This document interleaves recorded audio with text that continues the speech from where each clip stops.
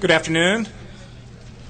Welcome to the Cato Institute. My name is Brink Lindsay. I'm Vice President for Research here at Cato, and it's my pleasure to be moderating today a book forum for Glenn Reynolds' new book, An Army of Davids: How Markets and Technology Empower Ordinary People to Beat Big Media, Big Government, and Other Goliaths. And there are books available for sale and probably for signing if you're nice, so that after the forum here, when we regroup for lunch upstairs, you can corner Glenn, and I'm sure he'll be happy to sign your copy. Have a seat there, Henry. If I would assume most of you are here know who Glenn Reynolds is by his nom de web, Instapundit, one of the most popular political web blogs in the world. I remember very clearly the first time I read Instapundit.com. It's a day that was impossible to forget. It was September 11th, 2001. After taking a couple of hours to get through the chaotic traffic back home, and then spending another few hours in front of the TV watching this sickening and numbing repetition of these horrible images, I wanted to go online and hear what people were saying about this momentous and horrible event. And already a couple of people I knew, people like Andrew Sullivan and Virginia Postrel, had personal websites that were being updated in diary-like fashion, although back then people were calling them me-zines instead of weblogs or blogs. And Virginia's site had a link to Glenn's, and I read it, and it was being updated constantly with new material, and I was hooked, and Glenn hasn't slowed down since, and neither has the whole blogging phenomenon. Glenn's site now gets, I'm sure, 100,000 plus visits on a daily basis, and sometimes considerably more than that. And it turns out that my story about being introduced to Instapundit was completely typical. I'm reading here from Glenn's book. By September 10th, I had 1,600 readers a day and thought I'd hit the big time. The next day, on September 11th, I had nearly triple that, and it just took off from there, although the events responsible for that growth took away a bit of the savor. Lots of other people started blogging shortly thereafter, and you often heard the same reasons given, basically variations on, I got tired of watching the video of the towers collapsing, and I got tired of yelling at the TV. Like me, people were unhappy with the mass-market journalistic product and wanted to try to make something of their own. Since then, blogging has exploded in popularity. As I write this, Technorati.com is tracking over 22 million blogs. Well, I checked Technorati this morning, and now they're checking 29.8 million blogs, so the growth continues. Blogging has enjoyed this exponential growth over the past few years because it's an immensely attractive phenomenon. It empowers people, and it brings them together. Just as web technology has allowed companies like Amazon or eBay to bring buyers and sellers together, web technology in the form of blogging brings the informed, the opinionated, and the articulate together with the interested and the curious in a never-ending, spontaneous, sometimes brawling conversation. The old constraints on political commentary, and it's the political side of the blogosphere that we're primarily interested in today, the old constraints on political commentary, namely, first of all, the extremely limited space on the pages of major newspapers' op-ed pages and in the major political magazines, and the voice of impersonal oracular authority that is assumed by people with access to that space. Those constraints have been blown away by the blogging phenomenon, and now I think we are happy to enjoy a much more inclusive, much more open, much more boisterous, but ultimately much more democratic space for hashing through issues of the day. An army of Davids, indeed. Glenn's book, however, is much more than a take simply on the blogging phenomenon that has brought him to public prominence. Glenn's argument is that blogging is just one data point of a larger trend, namely a trend in which technological developments are putting more and more power in the hands of more and more people and empowering outsiders to challenge the status quo in one area after another. And it turns out that Glenn's qualifications for writing on this broader theme go well beyond his status as super blogger. when he's not putting all of us to shame with his ridiculously prolific output as a law professor and a book author and a blogger and a columnist. He's also home brewing his own beer, doing his own music recording. The guy's a one-man army of Davids. Meanwhile, when it comes to the technologies just around the corner that he writes about in the second half of this book, he knows whereof he speaks. Glenn serves currently as one of the directors of the Foresight Nanotech Institute, which is an organization dedicated to exploring the benefits and risks of nanotechnology. He's also written a book on space law and served on the White House advisory panel on space policy. I had the pleasure of reading Glenn's book over the weekend, and I can say it's a highly entertaining tour of the technological cutting edge and the near future and the social implications, the happier social implications of technological frontier. I have to say that his argument that technological progress equals empowerment for ordinary people is a lot more obvious when it comes to the present day, when it comes to the developments in microelectronics and information technology, than it is with respect to biotech or nanotech or space. We really don't have a good handle, I think, on the social and political implications of technological developments in these areas. It's certainly conceivable that nanotech and biotech could push things in a libertarian direction, favoring Davids over Goliath, but I'm not sure the case is proven by any means. And on that score, I look forward to a dose of friendly skepticism regarding Glenn's thesis from our commenter today, Henry Farrell. Henry also is a blogger, contributing to the popular site crookedtimber.org, whose generally left-of-center perspective differs clearly and sometimes sharply from Glenn's libertarianism. Henry is a political science professor at the 26-1 George Washington University. And for those of you who didn't see the end of the game on Saturday, you missed a doozy. Where, among other things, he teaches courses on the politics of the Internet and international relations. And along with Daniel Dresner, another academic blogger currently at the University of Chicago, Henry co-wrote a much-talked-about article in Foreign Policy on the political influence of weblogs, as well as an academic paper on the subject. So I think we are we have in store for us an exciting and interesting and stimulating conversation. We'll lead off with Glenn, and then Henry will give his 2 cents, and then we'll open it up for your questions and answers. So Glenn Reynolds, the Beauchamp-Brogan Distinguished Professor of Law, undergraduate degree received from the University of Tennessee, law degree from Yale University, author of Instapundit.com, and author of Army of Davids. Please welcome Glenn Reynolds.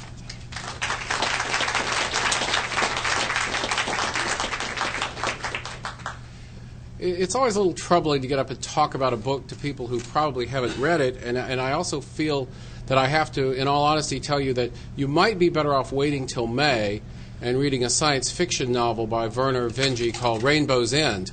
And the reason is it's set in the year 2025 in what's pretty much an Army of David's world. The first 2 paragraphs have a new epidemic being spotted by public health hobbyists who collaborate on the Internet and use data available from the government. And he paints the world pretty well in terms of individual empowerment and its up and downsides. But alas, you may not want to wait till May, and I suppose I have a strong self-interest in seeing you purchase my book now and waiting for his later. But it is, I am an optimist, but as I say in the book, that is by temperament and by choice. It does not guarantee that I am right. But let me back up and start at the beginning. Everything starts with beer.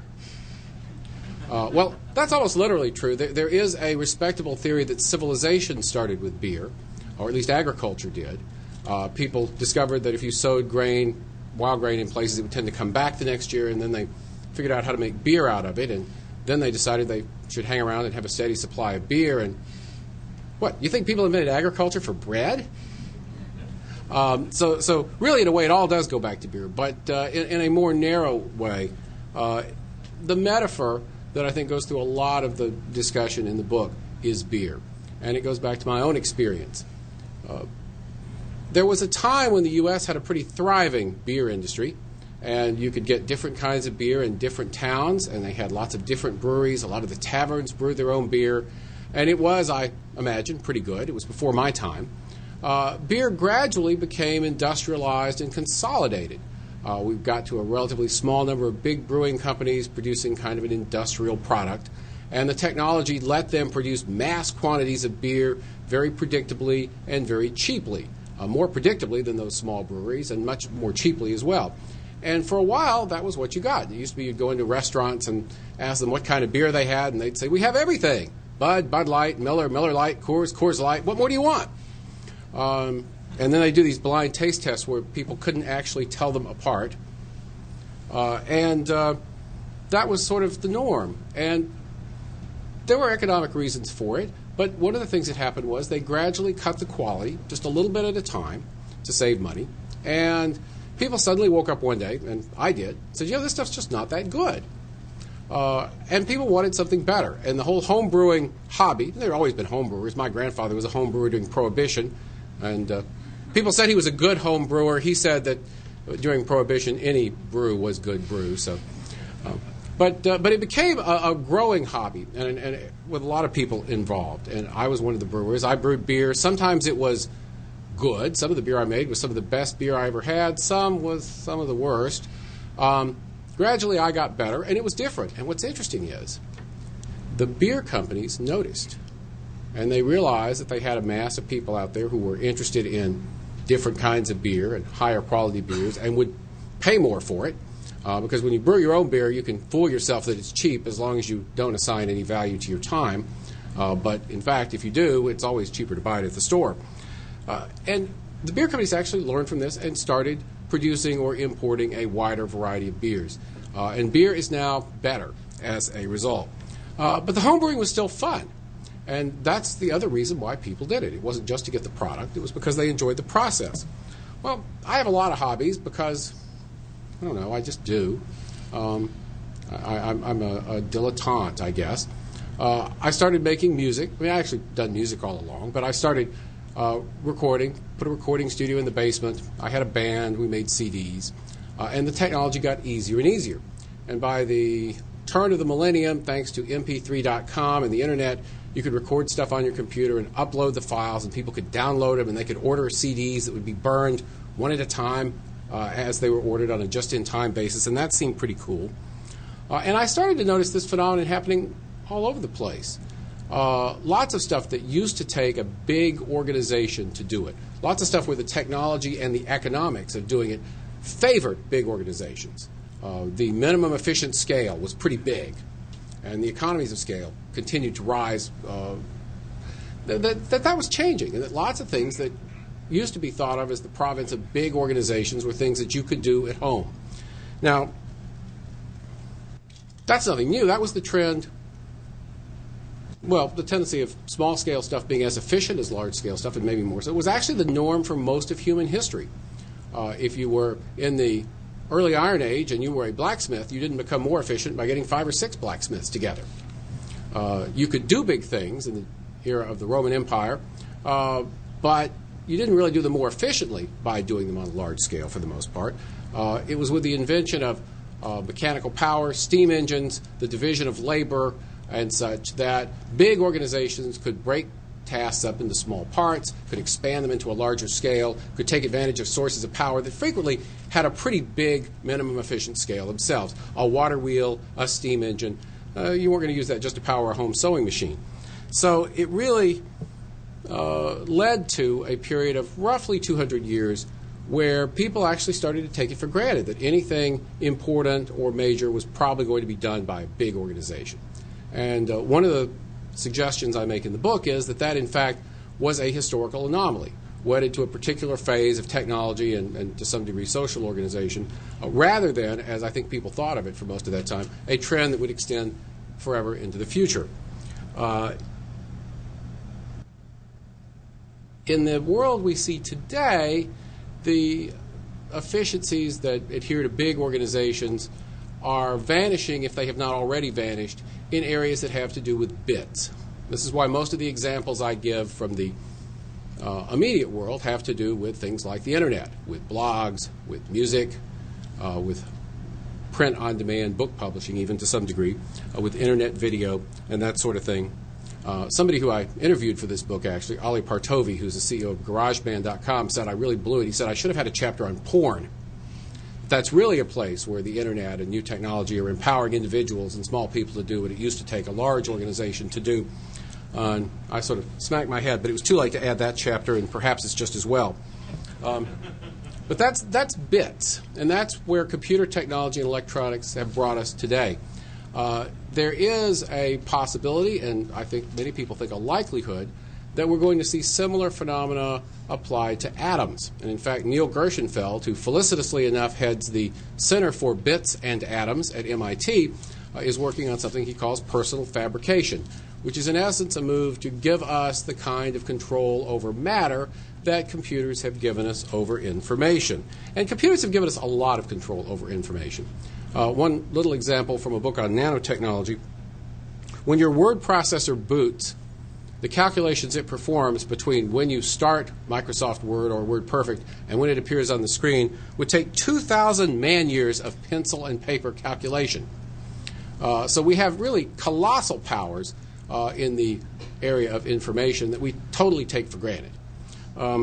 There is a likelihood, I would say, that we're going to see similar capabilities with regard to matter. Gershenfeld is working on what he calls personal fabrication. He actually has a book out called Fab, which is about that and not about the Beatles, and about what he calls personal manufacturing.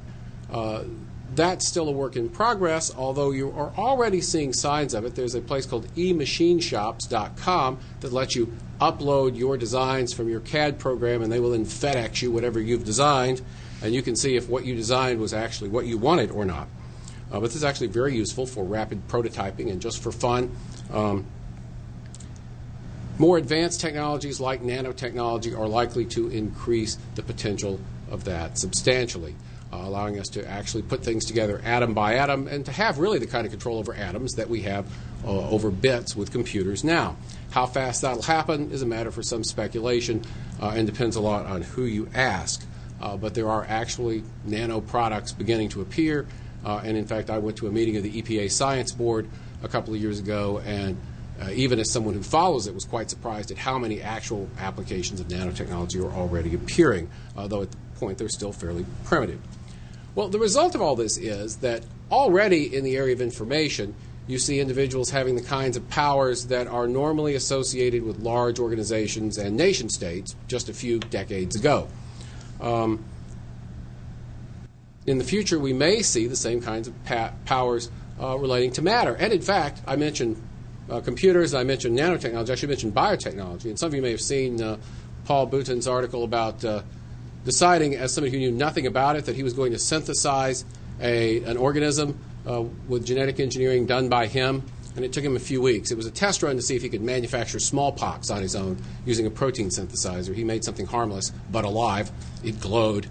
And so I think in the biological area we are getting close already to that degree of control over matter as a routine thing, which should perhaps trouble us. But empowering individuals is part of it, and that's why I got this title, An Army of Davids. I thought about David, and of course David had two things going for him. One was he had God on his side, and that's a big help, especially in the Old Testament. It really does you a lot more good there. But he also had a technological advantage. Goliath was big and strong, but he couldn't get close enough to do any harm to David because David whacked him in the head with a stone from a sling. The sling is the technological advantage, and David is an empowered individual. But what I've noticed on the web is it's not just a bunch of empowered individuals. You may recall the sort of 90s argument that we were all going to be these atomized individuals on the web. But my experience has been that people actually tend to sort themselves together and collaborate and organize spontaneously, as a matter of fact. And we've seen that in a number of areas, both in covering and in supporting relief for the Indian Ocean tsunami, likewise with Katrina, likewise with various political issues like Rathergate and so on. That's a phenomenon which I call in the book horizontal knowledge, which is the ability of people to identify other folks interested in working on what they're working on and to cooperate on the fly without some central authority telling them what to do. And you see that demonstrated a lot. A couple of recent examples. Some people got together and cracked some of the German Enigma codes left over from World War II that the Allies hadn't been able to crack. You also see SETI at home, which is a way people cooperate to crack, to try to find extraterrestrial messages. There's also a project which is not named AIDS at Home, which would be bad marketing, which does similar work on the AIDS genome. My prediction from all of this is that the world is going to be a very different place as the empowerment of individuals that we've seen in the world of data extends to the physical world. I hope it's going to be a better place. It's going to be a place in which individuals and small groups will wield a colossal amount of power. And one of my concerns is that the world looks like a pretty small place when it's occupied by people who can wield so much power in small groups or as individuals. And that, in fact, is a theme of the novel Rainbow's End that I mentioned. He says it's a Red Queen's race with destruction as the ability to destroy the planet devolves downward from nations to large criminal gangs to small groups of wackos to individuals having a bad hair day, which poses a variety of problems for everyone else. I predict neither an earthly paradise nor an earthly hell from all of this, but I do think that we're going to see a world that at some large scale looks a little bit more like the 18th century than the 20th. In some sense, you already see that in the area of blogs and journalism. You see the reappearance of pamphleteers, of small journals, of correspondents who are actually people who correspond, as opposed to people with good hair and a microphone. You are seeing more and more cottage industry, which things like the internet and other technologies make possible, and more working at home. I actually sat on the airplane coming up here this morning with a woman from Knoxville who does the marketing for a $40 million company that she owns a piece of, and she works out of her home 3 weeks a month and comes up here to her office once a month and is able to work that way. And there are a lot of people like that. And indeed, you see with this the line between work and play blurring. All this doesn't mean the end of big organizations, and that's probably too bad. I should have probably done the Paul Ehrlich doomsaying thing, and call it the end of everything big. I don't predict anything like that at all. But I do think that if you want sort of an example of the change, you might contrast Walmart and eBay. Walmart's very, very good at what it does, but it's a very traditionally top-down organization in most regards. eBay is big, and in fact, according to some recent numbers that came out, a substantial number of people, a substantial fraction of the number of people who work at Walmart make their living off of eBay. I think it's 744,000 people with eBay and 1.1 million at Walmart, if I remember correctly. These people are doing their own thing. They are small businesses, mostly, people selling things and buying things and making money off the difference between the two. eBay is big, but it's big in a very different way than Walmart is. It's big in a way that lets little guys do their own thing and helps everybody make money. And that, I think, is a good model for the future and perhaps a model for rethinking the role of government as well. Downsides? Well, the earliest groups, in some sense, of empowered individuals with regard to modern technology are terrorists. In the days when to kill people you had to swing a sword, one person couldn't be that much of a threat. Now that you have explosives and potentially nuclear weapons and anthrax and smallpox and the like, well, they're pretty empowered. And I add that just to illustrate that I don't think that the picture is universally sunny. It is my hope and belief, but the two are very intertwined, that most people are basically good, and that most people, when empowered, will generally act well, and that we'll figure out ways to deal with the people who are otherwise. But that's my take, and I suspect Henry's going to have a different one. Thank you very much.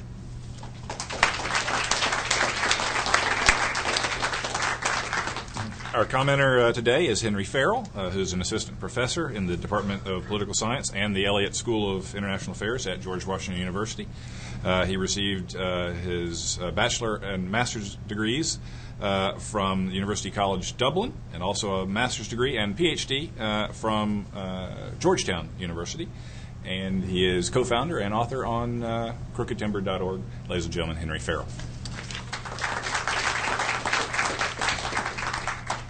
Well, When I started to read Glenn's book, well, I took a look first at the title. It's An Army of Davids, How Markets and Technology Empower Ordinary People to Beat Big Media, Big Government and Other Goliaths. But I found as I was reading the book that this didn't quite describe what the book was about to me. It seemed to me that the people who Glenn was describing weren't necessarily ordinary people, at least for the kind of senses that I use for ordinary people. And one clue to this, I think, Glenn has mentioned a few times in his talk today, and he also devotes an entire chapter of his book to Vernor Vinge's idea of the singularity. This idea that we're going to have this new world, that technology is accelerating to such a point that we're about to reach a point of no return, where possibly we're all going to upload to computers, we're going to become post-humans, whatever, all of these wonderful, miraculous things that we're not able to predict in advance. Now, Cory Doctorow and Charlie Strauss have memorably described the singularity as being the rapture of the nerds. And it seems to me, in some ways, if Glenn's book, it's not the rapture of the nerds, but it's a kind of a prophecy of the nerds, it seemed to me. It seemed to me to be maybe some sort of a newly discovered codicil to Jesus' Sermon on the Mount. Blessed are the geeks, for they shall inherit the earth. Because if you read the book, it's not really about ordinary individuals as such. It's about people like Glenn. It's about people who are dilettantes, people who are sort of building their own crossbows, brewing their own home brew, home studios, launching rockets, toting AK-47s. Generally, sort of people who are geeky people with lots of very highly developed geeky interests. Now, I say this, and I come at this as a geek myself. I bow to nobody. I bow to nobody in my ability to discuss the finer points of obscure science fiction novels. And during my teenage years, I had perhaps a greater familiarity with 20-sided dice than was compatible with a wonderful social life. But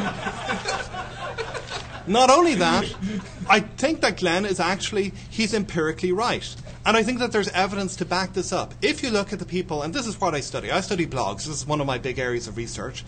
If you study blogs, you're going to see that the majority of the people who blog are, in a certain sense, they're not representative of the ordinary population. They are, by and large, they're white, they're male, they're upper middle class, they have advanced degrees, and I would imagine they probably have extensive libraries of science fiction. We don't have any research on this, but we do have research from Laura McKenna and Tony Pohl, which suggests not only that top bloggers like Glenn, but that people down the hierarchy to some extent also share this. They also share this set of social characteristics. Now, what does this suggest to me? It suggests that in a certain sense, the army of Davids that Glenn describes aren't necessarily ordinary people in the sense of being people who are representative of the American population. Instead, they're representative of a certain subset of that population, people who generally have more resources, who have a certain degree of skills, a certain degree of advanced expertise, expert knowledge that perhaps the majority of the population does not. And for these people, I think, the technological revolution has been incredible. That said, I think that there are some real problems, and here comes to my disagreements with Glenn's book. There are some real problems with the geek's eye view of the world if it's taken too far. And I think that there are some very interesting blind spots in Glenn's book as a result. To take one example, his discussion of the aftermath of Hurricane Katrina.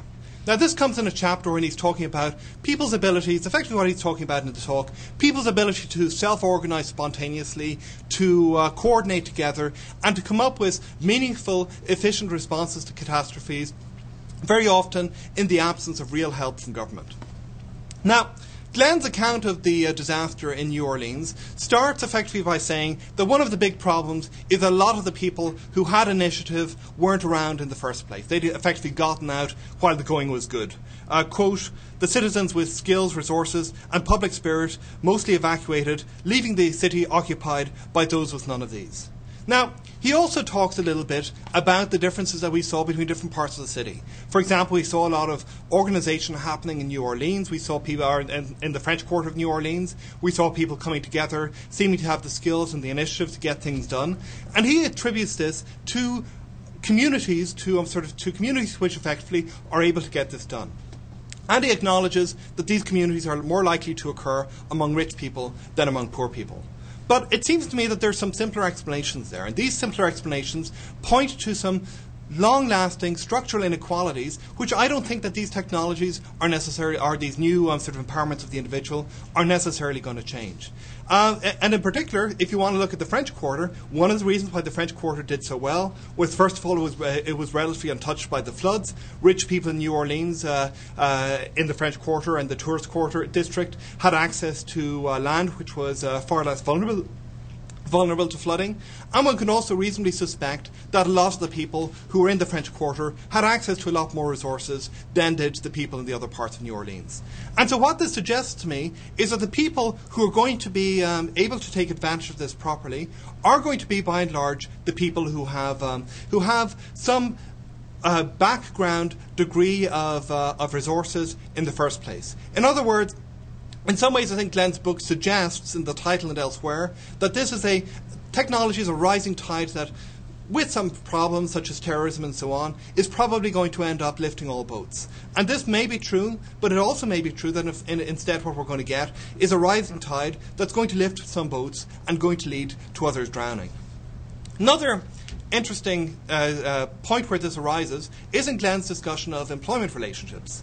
What he says, and again, I have to say, he does go further than some people do in acknowledging that there may be problems with this, but he's talking about how it is that we have a society emerging which is basically going to be based upon self-employed individuals rather than on big hierarchies, rather than on the man in the grey flannel suit and sort of soul-destroying corporate hierarchies which we've had in the past. And he says, in fairness, that some people might find problems with this, but he also says that his personal take on this, from conversations with friends and so on who are in this situation, is that by and large, people who are self-employed are better, they're happier off than are people who are in big organizations. Now, I'm a social scientist, and we social scientists have a saying that the plural of anecdote is not data. And what data we do have, and we do have some good data on this, suggests that the rise in instability in employment relations is also associated with a considerable rise in inequality. That we're seeing sort of the general rise in inequality in the United States. We're seeing furthermore, according to Jacob Hacker's research, a massive increase in instability of incomes, and more generally, we're seeing transfer of risk from corporate entities to individuals, very often individuals who aren't able to bear this very successfully or very well. Now, I know this is something that the Cato Institute has some very pronounced views upon, which disagree with my own, but perhaps we can leave that under questions and answers. So, it seems to me that there are a lot of inequalities out there that aren't necessarily going to be addressed by this. That we see how markets and technology are not necessarily empowering all people in the same ways, but they're perhaps leaving some people behind. And the final point that I want to develop is that I also think that a second element of this is that there are hierarchies emerging within these new technologies themselves. And again, this is something which Glenn, I think, doesn't devote enough attention to. So that, for example, in the blogosphere, we see how there are massive disparities in influence and power among bloggers. We see on the top of the distribution, we see people like Glenn, who get an awful lot of readers, who get an awful lot of attention. We see a long tail of people at the very bottom of the distribution who sometimes may have indirect influence through people like Glenn or otherwise, but who, by and large, are sort of effectively sort of not in the same sort of situation. Now, this is not necessarily a bad thing, because I also think that hierarchy can be useful and can be important in ways that Glenn doesn't discuss.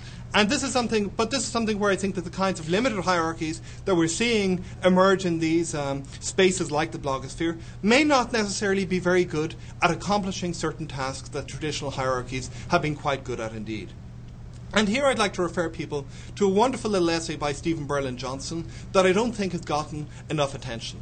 And what he talks about is the Dean campaign and how the Dean campaign went wrong. And the Dean campaign, of course, sought to take advantage of many of the forces that Glenn is talking about. Just of thousands of volunteers coordinating with each other, using blogging, using meetup.com, using all of these technologies in order to try and do the things that a conventional political campaign would do and to try and do them better. And, of course, the Dean campaign didn't succeed. And Johnson says that one of the reasons that it didn't is because these new technologies tend to empower the kind of complexity associated with slime molds in his description, rather than the kinds of complexity associated with termite mounds. Neither very attractive sounding metaphors, but he has a point here. And the point goes something like this. If you look at slime molds are composed of one-celled organisms which basically group together when they face a certain threat. They're very good at performing a single activity and grouping together to perform that single activity in bulk. And you can see how Dean's campaign was pretty good at that, at getting people to raise funds, to do these kinds of things. But when it comes to more complicated forms of organisation, to deal with changing environments, Dean's campaign did miserably badly at it. And this was one of the reasons why Dean's campaign went down in flames after the infamous episode of the Dean Scream. It effectively wasn't able to adapt to a changing environment. So this suggests to me a more broad lesson. And if you look at blogs, you also see that blogs tend to be very good at certain kinds of things and rather poor at others. They're very, very good at organising thousands and tens of thousands of people together to scream blue murder, whether it be at Trent Lott, whether it be at Dan Rother, whoever it is that they wanted to protest against. They're not so good at organising long-term, coherent campaigns which really can have long-term consequences. They tend to have short attention spans. Certain kinds of boring jobs don't tend to get done because nobody necessarily wants to do them. And these are all the kinds of things that hierarchy can do well. And another good example, I think, is Wikipedia. We've seen how Wikipedia, as it's become more and more important, has become forced to introduce a greater and greater degree of hierarchy in order to stop certain individuals from effectively wrecking the common resource. So, in short, I think what I think is missing from this account is taking power relations seriously. And this is not something that I think is at all unique to Glenn. I think there are versions of a certain kind of myth on both the left and the right of the blogosphere, which is that we can get away from power inequalities, we can get away from power relations into a situation in which they don't matter anymore. Left version of this myth is that the netroots are going to create some sort of a real dynamic populist organisation which is going to sweep away the dinosaurs of the Democratic Party and then sweep through politics in this country and change it forever. A right-wing version of this, I think, is that we're going to get all of these empowered citizen journalists who are going to manage to displace, or at the very least, limit the power radically of the big media to do the kinds of things that it has traditionally done in terms of setting the agenda for this country. Now, like all myths, I think that these myths have a grain of truth to them. There are important and interesting social phenomena which in some ways do correspond to the kinds of things that the myths suggest, but I think that these myths are being pushed an awful lot further than the evidence would suggest they should and ought to be pushed. And I guess to close, and this is one final point that I'm probably running out of time, so I'll just say very quickly, I think that there's a final problem, which is that I suspect that many of these developments can in fact be co-opted by the powers that be. And when I read Glenn's book, I was reminded of a book, I don't know whether he's read it, by Michael Piori and Charles Sable, which came out about 20-odd years ago, called The Second Industrial Divide. Because this has a lot of things in common with Glenn's book. It's a book written by two lefties, but they're basically lefties who are predicting that new technologies are empowering small, agile firms who are going to cooperate together in decentralized networks and are going to lead to the end of the massive hierarchies and mass production that we've seen in the past. Now, Piori and Sable were wrong, and one of the main reasons I think that they were wrong is that many of these hierarchies proved to be an awful lot nimbler than they expected in adapting to new circumstances and in co-opting these new technologies, these new possibilities for production, and combining them with the kinds of things that hierarchies have always been able to do traditionally quite well. And I suspect that there's a real risk, there's a real possibility that this is going to happen with many of these developments as well. And with that, I leave it at that.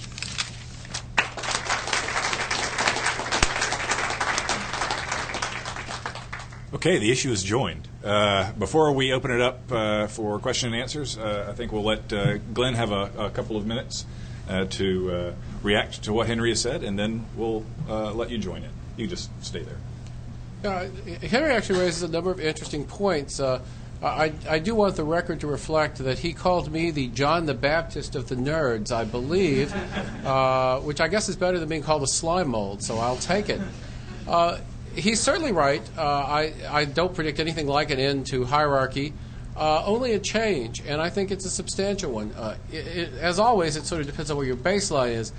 If your baseline for a happy worker is a steel worker making a lot of money in 1965 under a secure union contract versus somebody running a business out of their home in 2005, you could argue about which is better off. On the other hand, if your basis for comparison is somebody running a business out of their home in 2005 with a laid-off steel worker in 2005, then I think the comparison is different. All, I think, technological/economic/industrial configurations are unstable as long as technology continues to change and society continues to change. And whatever looks well adapted at one time may well not be at another. And people have different abilities as well and flourish well under different circumstances. The very kids who are in elementary school now being doped up on Ritalin because they have explosive tempers and can't concentrate long enough would have been huge successes back during the Bronze Age. Because back then, having a short attention span meant that instead of examining a pretty rock while somebody snuck up behind you and hit you over the head, you got bored and you looked around and saw and pulled out your sword. And because you had an explosive temper, you were mad and you cut off their head. You were perfectly adapted for that world. You don't do so well now. Geeks didn't do so well in the Bronze Age for the most part. Now the technological constellation perhaps favors geeks a bit more. It was probably unfair in the Bronze Age. It's probably unfair now. In a sense, that you don't get to pick which characteristics you're born with. The notion of the singularity is, I think, if I can just briefly mention, it has been called the rapture for nerds, and there is a characteristic of it that's like that. The term, as I use it, however, has more to do with its original meaning, which is a point beyond which you can't really predict what the future is like. There are people like Ray Kurzweil who are very persuasive and predict what they think even the post-singularity world will look like. I think it's hard to say.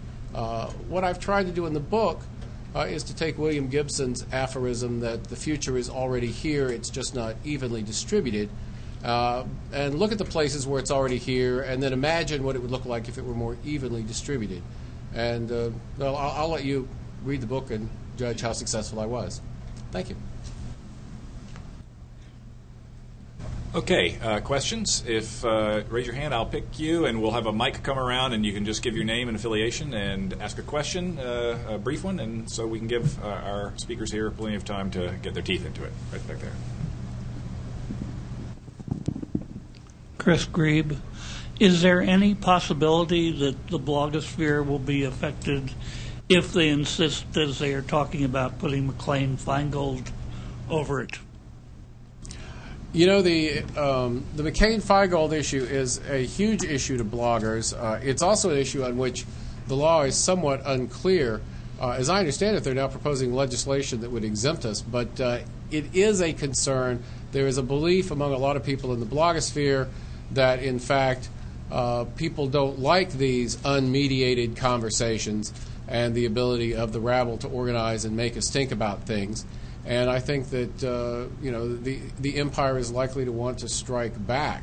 As for how far it will reach, I think it's doomed to failure. The FEC is already a completely ineffective regulatory body.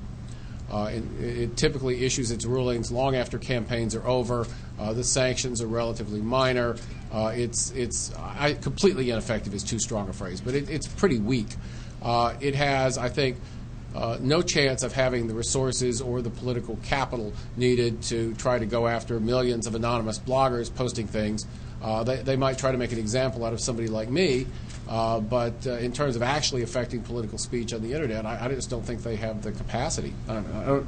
This is closer to Henry's field than mine, so perhaps he's got further thoughts. I'm not an expert in American politics, so I'll defer.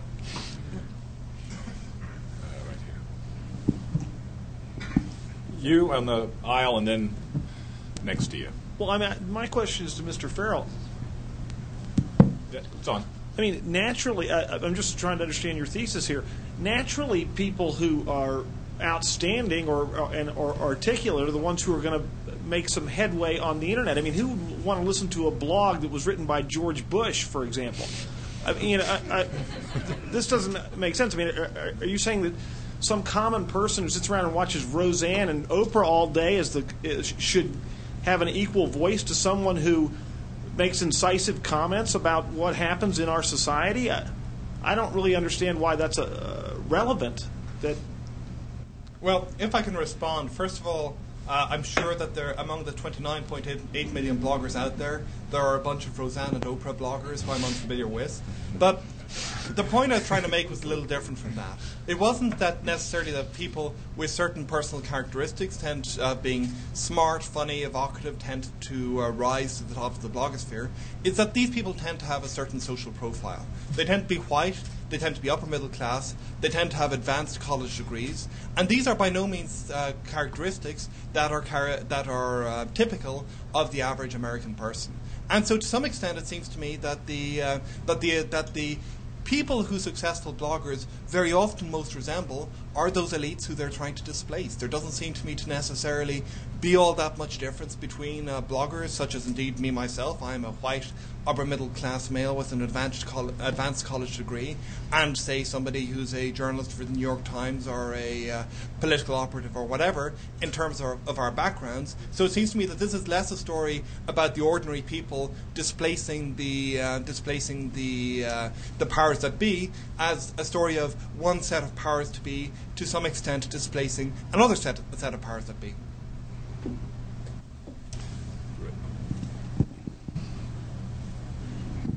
David Kralik with the Manufacturers Blog. Question for both Henry and Glenn. Are you both are bloggers. Are you journalists? And second part of the question is your thoughts on a journalistic shield law. I'm a journalist when I do journalism, which is sometimes. I am a pundit when I do punditry, which is other times. I'm a movie reviewer when I review movies, which is occasionally.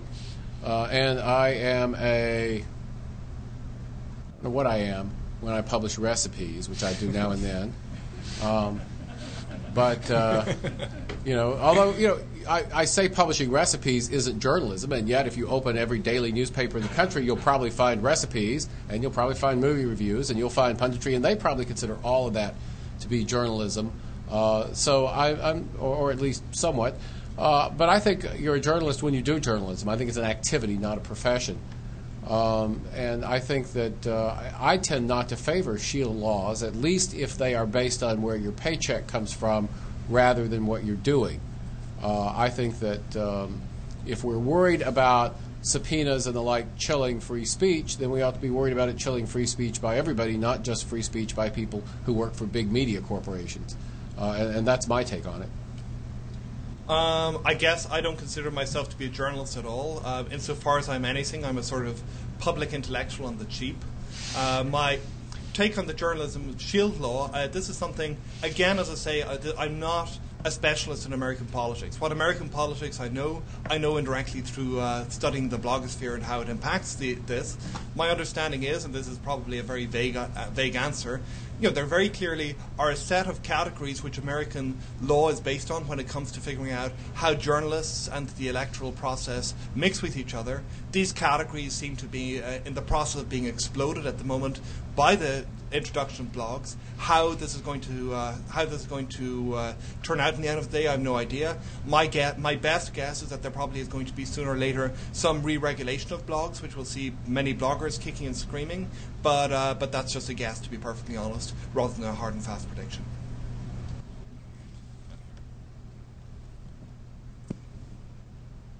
Let's see. I have a question. I'm Michael Barone from U.S. News, old media, blogger also.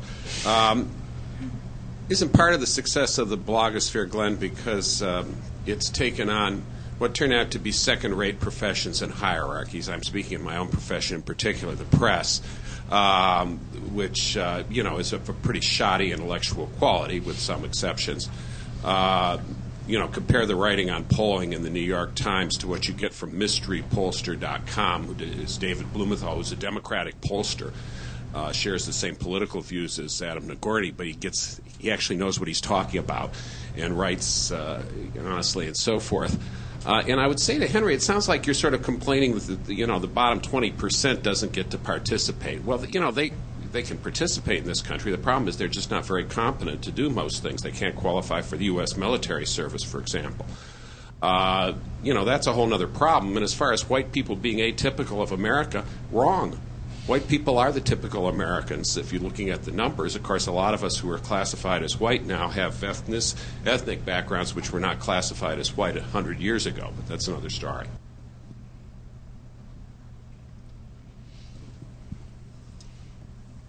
Any take? Well, I think there's a love-hate relationship between the blogosphere and journalism, and I think the reason why bloggers blog about journalism so much is because we like it and find it interesting. I didn't blog about the Oscars last night, for example, because I was sure I would find them intolerable, and while I was sure I would have found plenty to criticize had I subjected myself to them, it just wasn't worth the pain. And I don't feel that way about journalism, so I must like it. And I do, but in fact, just like the fanboys who get mad when they make obvious mistakes in Star Trek episodes, because we like it, we get irritated when they don't do it well. And certainly, I think the profession of journalism, since it started thinking of itself as a profession, in fact, or a priesthood, has become somewhat insular, and indeed somewhat like the Hollywood that I gather was on display at the Oscars last night. A sense that it's there to inform the hoi polloi, the lesser people, and not merely to inform, but to enlighten and provide moral instruction to the rest of us. And I think that's something that bloggers don't like, and I think that the blogosphere has responded to that to a substantial degree. Quick response. I didn't say white people. I said white upper-middle-class males with advanced college degrees. I don't know off the top of my head what percentage of this is of the population. My guess is that it can't be higher than 3 to 4% of the population. And if a majority of bloggers come from this suggests that bloggers are not, in that sense, ordinary people. It's a very straightforward point. I don't see that it's even, not only do I not see how it's an objectionable point, I don't see how it's a point which anybody who studies the stats in this can actually in principle object to. Right down here in the front.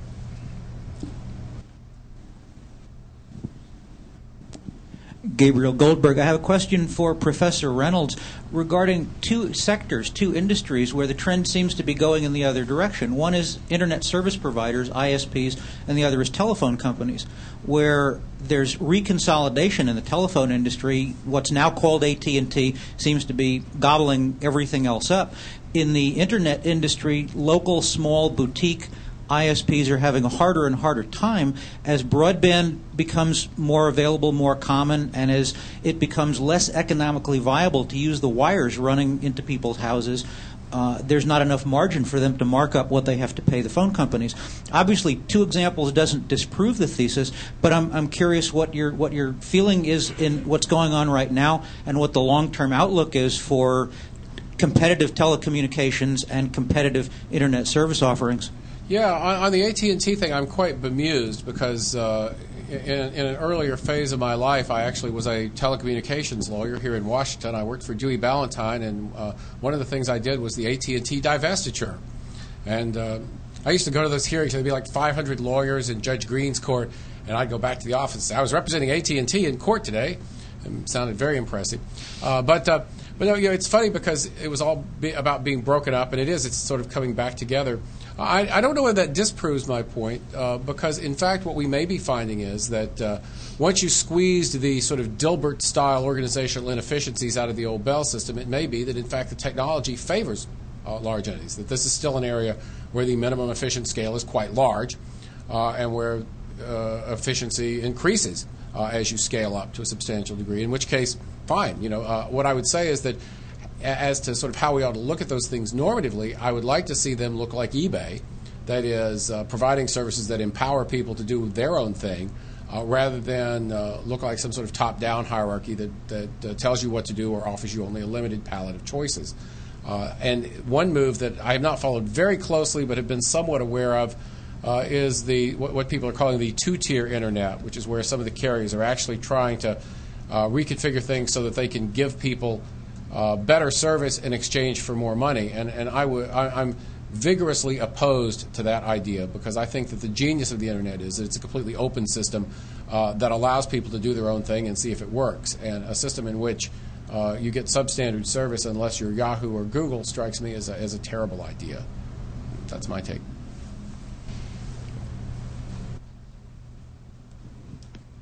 Hi, Will Wilkinson from the Cato Institute. I wanted to run something by the two of you. The stories that you were both telling sounded pretty consistent to me, and that story, I think, begs another question that I'd like to ask you.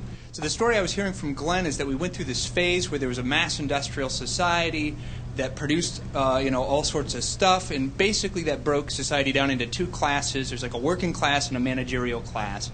Now we've had this big shift in technology, and what we see is new technologies that really increase the efficiencies of the managerial class and sort of marginalize the human capital that the working class has.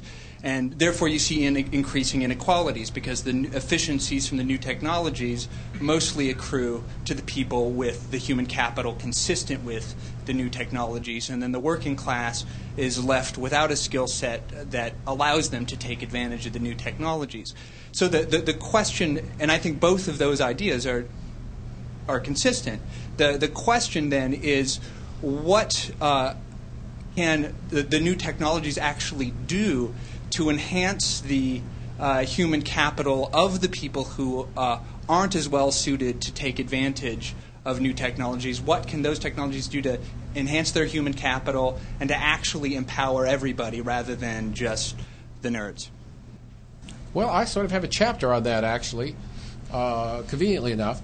Although I have to say it's more aspirational than empirical at the moment. And I look at the role that video and computer games have played in teaching people a lot of things that they don't learn in school and speculate that you could use these to educate people in a lot of other ways. And indeed, if you've ever used The Sims 2 and looked at it, it's actually a very powerful teaching tool in a lot of ways. And I imagine that you could accomplish a lot of things that right now aren't being accomplished very well at all that way, and that there might even be a market to support it. But that's, as I say, aspirational. We're certainly not there yet.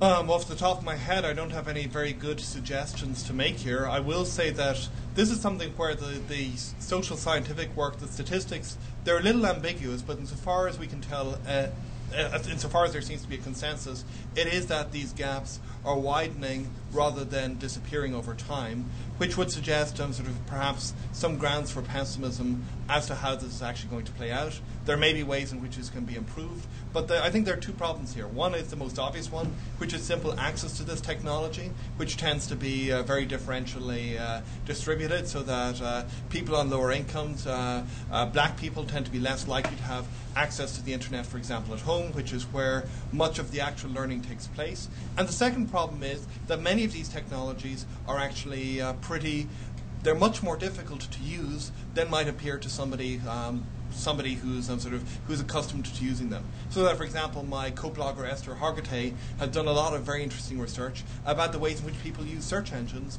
and it turns out that it's an awful lot more difficult for people to use Google than might appear to somebody from a from a background where they've grown up effectively using search engines as part of their day-to-day existence. I just want to pick up on something that I think you hint at in the book. You mentioned today that personal characteristics, their cash value changes over time. And it's at least conceivable that this current sort of ascendancy of the nerds is a temporary phase, and that in fact it applies to this kind of transition between mass industrialism and the singularity, but that these events are actually pushing towards the liquidation of the nerds' ascendancy. That once you get nanotech and you said the liquidation of the nerd ascendancy. I thought you were saying the nerds there. You'd be worried for a moment. No, nothing that drastic. But once you get nanotech where everything is basically for free, and once you have incredible information technology where all of the nerds' gifts at abstract reasoning are done much more cheaply by machines, you end up perhaps in a service economy where the people who really make the big bucks are people who are really nice and provide exquisite and ornate and memorable service experiences, which may not be nerds. So you did mention that kind of thing in your book. Actually, I suggest that the jobs that are most likely to survive a technological revolution are things like prostitution and lawyering, which whatever else they have in common. I think that it cuts a number of ways. We often hear this inequality, and Michael Lend had an article on this and how the working people are being left behind. Although one of my colleagues said, I found that article pretty persuasive until I saw my electrician's house. It's possible that it goes the other way. In fact, that those manual skills are the ones that are harder to outsource to Bangalore. You can get your legal work done even in Bangalore now, but you can't get your toilet fixed that way. And that, in fact, the trend may reverse. A couple more questions right here.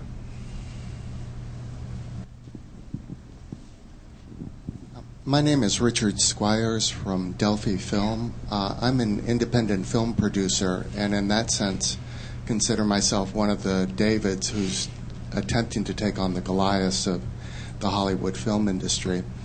And one of the reasons that we feel emboldened to take on this kind of objective is because it appears that there's beginning to be a sea change in advertising and marketing in which web blogs and consumer reviews in places like Netflix and Amazon.com are beginning to supersede conventional multi-million-dollar advertising and marketing budgets.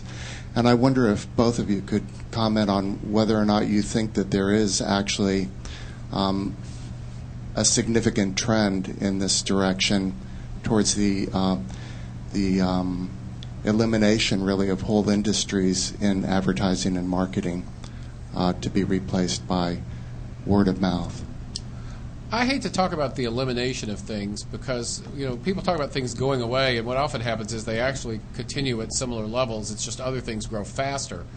But you definitely have a situation now where stuff without a big advertising budget has a better shot at getting eyeballs and getting attention through word of mouth and through Amazon recommendations and things like that. And you can really see the Amazon recommendation thing affect the rankings of related things. When one book rises, other stuff gets dragged along with it and such. And there's probably some clever ways to game that. But I think that I think you can make too much of that. And the one thing, which maybe echoes Henry's point a little bit, is people have to realize that there will never be more than 10% of the members of an industry in the top 10% of the industry, no matter what your technological paradigm is. There's always this terrible moment we have in law teaching when the students walk in, and at the beginning of the year they all think they're going to be in the top 10%, and then after the grades come out for the first semester, only 10% of them are in the top 10%. And with technological revolutions, you get that sometimes too. They may open things up, they may throw away a lot of the old rules, they may provide a lot of new opportunities, but at the end of the day, only 10% are going to be in the top 10%.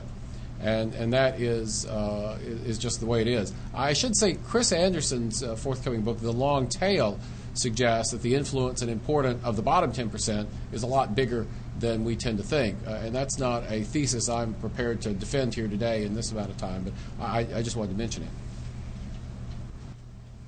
I think we're going to take one more right down here.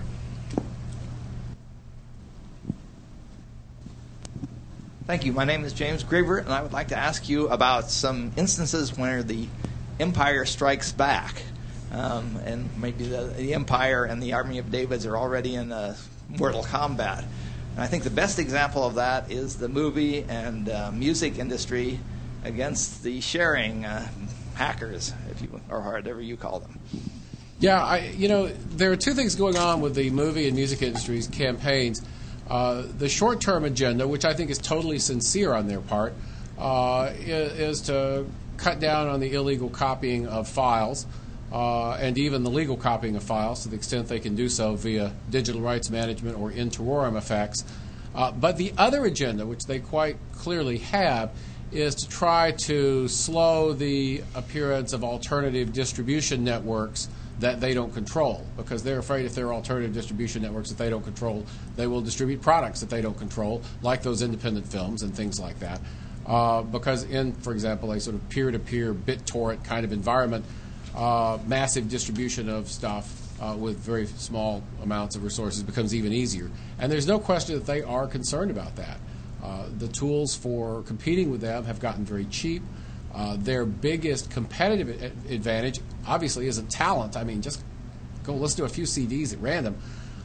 It has more to do with promotion and distribution, and that, in fact, record companies and motion picture companies are in some sense really mostly in the business of promotion and distribution and sort of venture capital financing of things they think they can promote and distribute rather than producing the actual product. So I think they're very much trying to forestall the development of these alternative distribution networks that would make it easier to compete with them.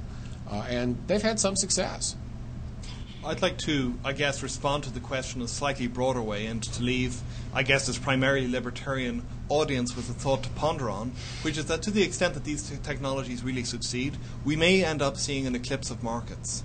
And here, what I mean to say by this is that what these technologies, and this is one place where I do agree with Glenn, that there is this fantastic new set of abilities for people to produce, to reproduce, to remix, which remix cultural commodities and other commodities, which just didn't exist before, and this is going to have important social consequences.